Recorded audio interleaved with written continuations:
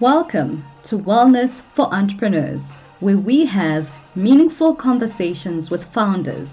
This podcast is about exploring, educating, and empowering entrepreneurs on maintaining wellness in their entrepreneurial journey. My name is Matebe Jobo, and I am an entrepreneurship investor, scholar, and evangelist. I am your host. 90% of startups fail within the first 3 years. This just shows that starting a new business is incredibly risky and uncertain. This is Wellness for Entrepreneurs, Episode 2. In this episode, we talk about how building a team is a good strategy for new venture creation.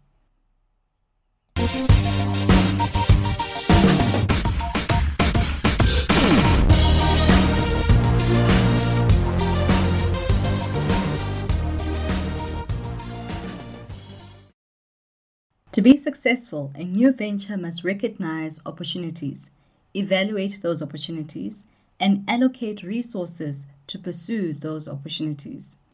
To be successful during these uncertain stages, entrepreneurs must develop a mental model of how the environment works.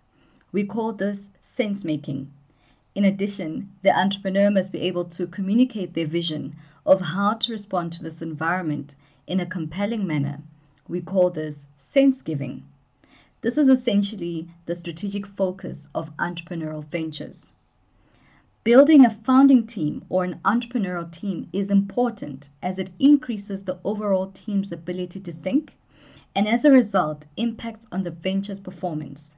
It goes beyond being able to leverage financial capital or other forms of capital, such as social capital, although these are important as well. The old saying that we are better together rings true for entrepreneurial teams, although there are some limitations. Entrepreneurial team thinking is greater than the sum of the individual's thinking capacity. It is about how knowledge is built in the team and how it is distributed so that the team can collectively decide on the direction of the venture and execute on their function effectively. Strategy models for entrepreneurs are different from large organizations in that the entrepreneurial team is both the strategist and the operational executor. These teams do not have the luxury of time and levels of oversight that large corporates have. Imagine you had to decide on which marketing channel you should use. Understanding the differentiating product features from your co-founder who designed the product saves you some time in understanding all the technical aspects of that product yourself. Having that shared knowledge helps you to decide on your marketing channel much quicker, which is actually also a strategic and operational decision for you. You can also appreciate that in this example, your interaction with your co-founder is important in determining the efficiency of your own actions. Factors such as how the two of you communicate, handle conflicting ideas and conflicting emotions all determine the quality of knowledge that is distributed around the team and how quickly you act and ultimately how well your venture performs. I suppose the complexity of these interactions is what sometimes leads to entrepreneurs deciding on pursuing a venture alone. The pitfall here is that the solo founder does not always benefit from multiple perspectives that could be useful in overcoming his or her own cognitive biases. Cognitive biases are mainly errors in thinking and are common for entrepreneurs. Typically, entrepreneurs overestimate their probability of success and underestimate the risk of failure.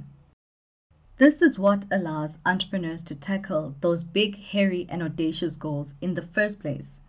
These are typically the goals that most people stay away from.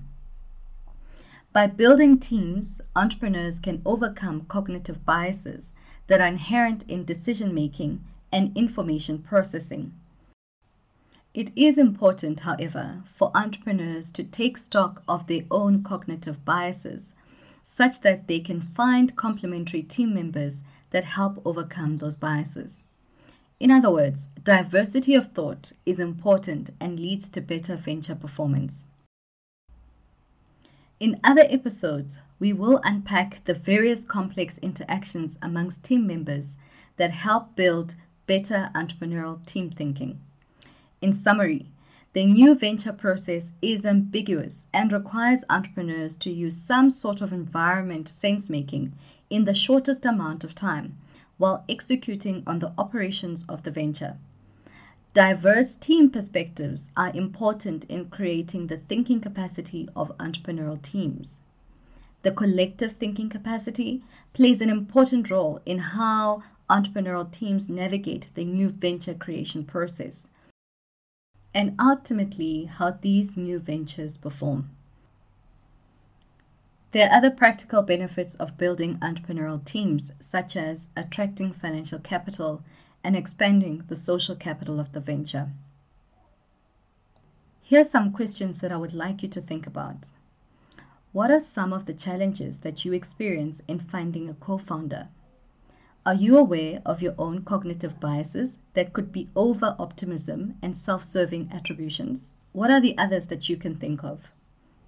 And lastly, if you're already a team of co-founders, what are some of the things that have helped sustain your relationship?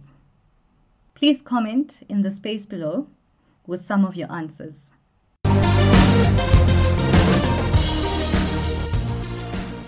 Thank you for listening to the Wellness for Entrepreneurs podcast, a space for meaningful conversations with founders. Please click on the link below to subscribe and follow us on our social media channels. Goodbye.